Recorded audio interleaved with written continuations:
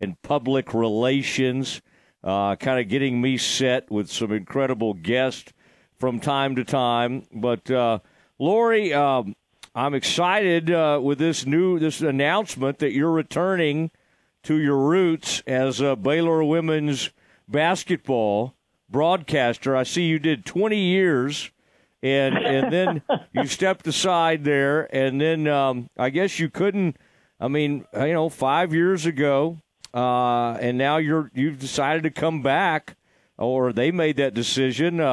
But congratulations to you.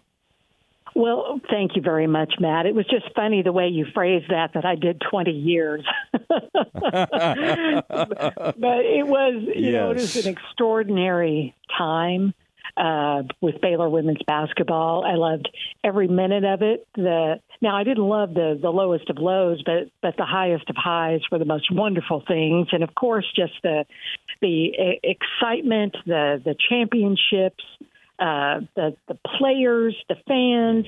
We just had a wonderful time for 20 years. And I have enjoyed being a fan.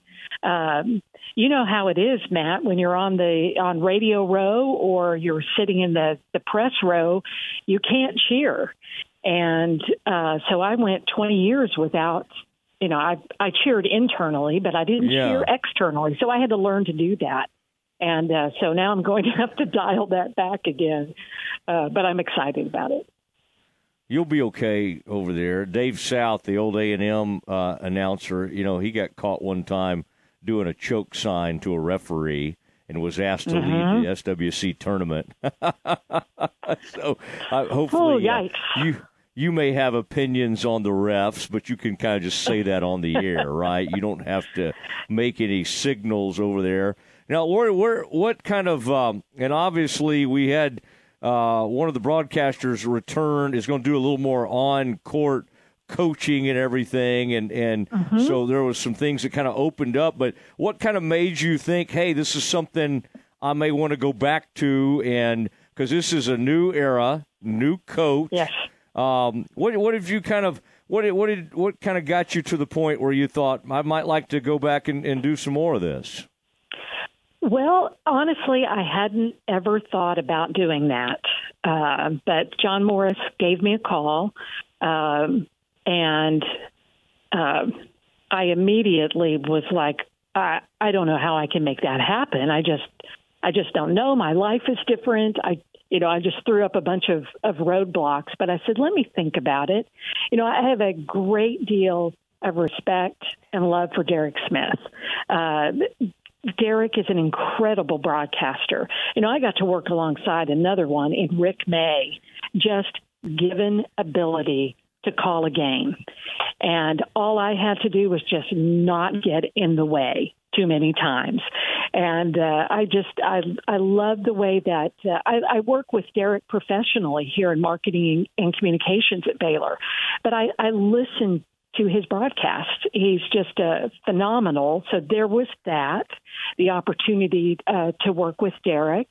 I'm a big fan of Coach Nikki and her program, her coaches, I love her team. I love to be able to cheer for Baylor. I'm all in Baylor, and I love women's basketball, love all sports, but I have a particular affinity for that. And once I sat down and I removed all those roadblocks and thought about, is this a possibility? Can I step back in and try this again? And I felt a deep peace and comfort about it, and I'm just really ready to get going. Now I have to do a lot of studying. I could tell you that, Matt. When you're a fan, sometimes you don't necessarily, you don't have all the ins and outs, or you read, where they're, every stat. Some of us do. Sometimes, I haven't had a chance to do that very much, but I certainly will be doing a lot of studying and background, and I look forward to that.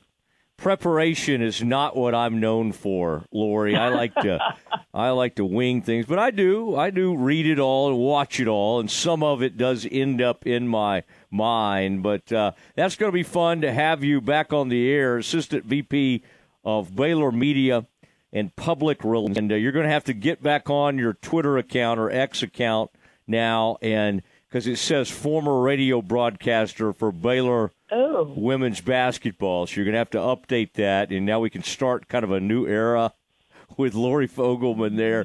Now, what do you make, Lori, of this team? Yaya is here. Jade, I mean, some interesting. Danae comes to mind, coming in from Iowa State. I had Nikki on the other day talking about the schedule.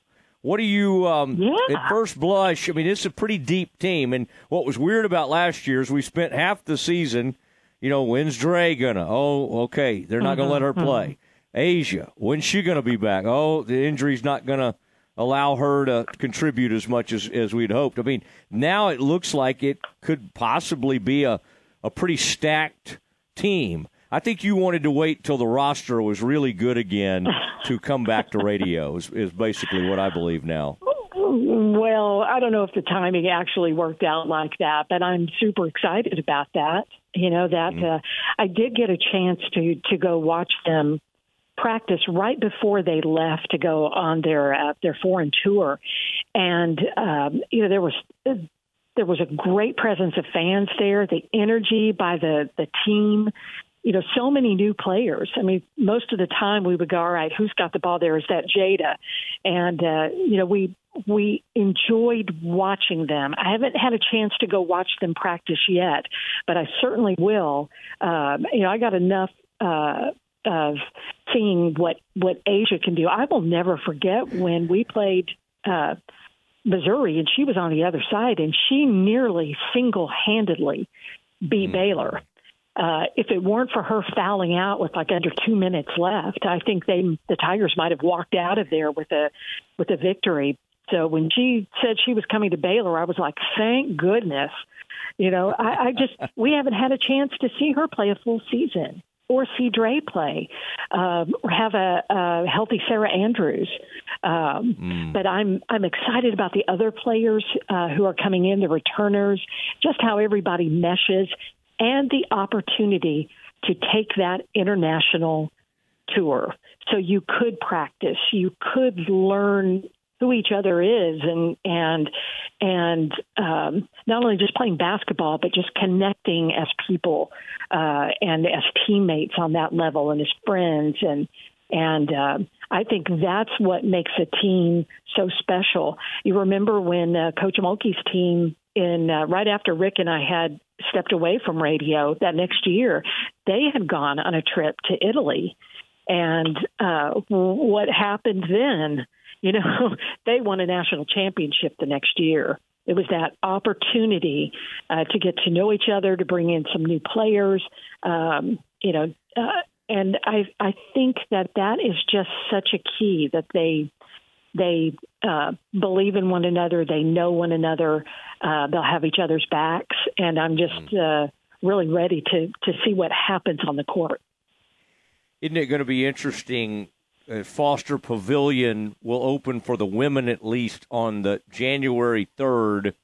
Now, in your other role, I'm sure you've kind of directed people, maybe even, of course you have to have like a construction helmet, I think, to go over there and look at that. But I'm sure you've either led those or been over to kind of check on the progress quite a bit. How exciting. I mean, that's another great time to come back, to open up a new arena and then start establishing home court advantage. Because, I mean, until you get in there and hear the acoustics and experience what it's like, it's hard to have an idea for what it's going to be like. Now, you've been in there, and you've kind of heard about the progress along the way. How much excitement do you have about being a part of the, opening that new arena, the Foster Pavilion? Well, it doesn't happen very often in your lifetime. Of course, we opened McLean Stadium, and that was incredible. So I cannot wait for Foster to open up. The only thing that I can equate to it is I remember, in what year it was, don't remember that, but we were in Stillwater when at Gallagher-Iba Arena, a historic arena there at Oklahoma State, they were adding that third level. So while you were playing there, they were still doing the work around, and so that was a different experience. But it always would blow my mind when we would go back, because you could have 1,000 people in Gallagher-Iba Arena, and it felt like they were right on top of you, and just it just felt that's where I can see where the fans are right on you and it's loud and you can have a home court advantage. That's what I can equate it to. It was different being there and playing while it was still under construction, but it'll be an interesting transition when you don't have an opportunity to have that as your home court, to get used to it first. But the thing that you'll have behind you are the Baylor fans. And I got my emails today about season tickets and seat selection.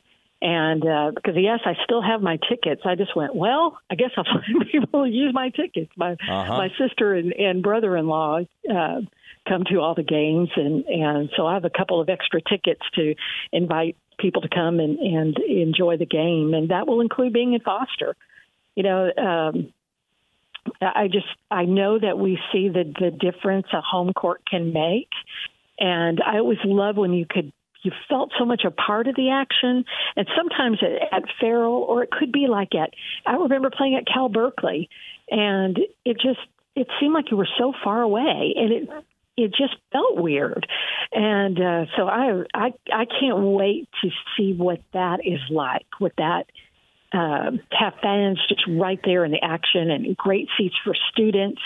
And, it's just going to be fabulous. I can't wait.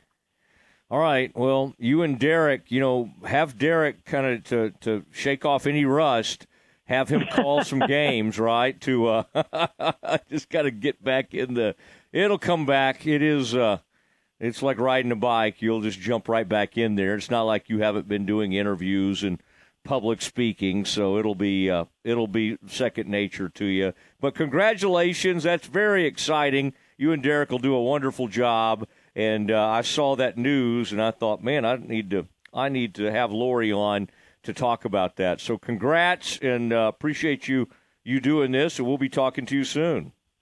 All right. Thanks so much, Matt. I appreciate it. And sick 'em Bears.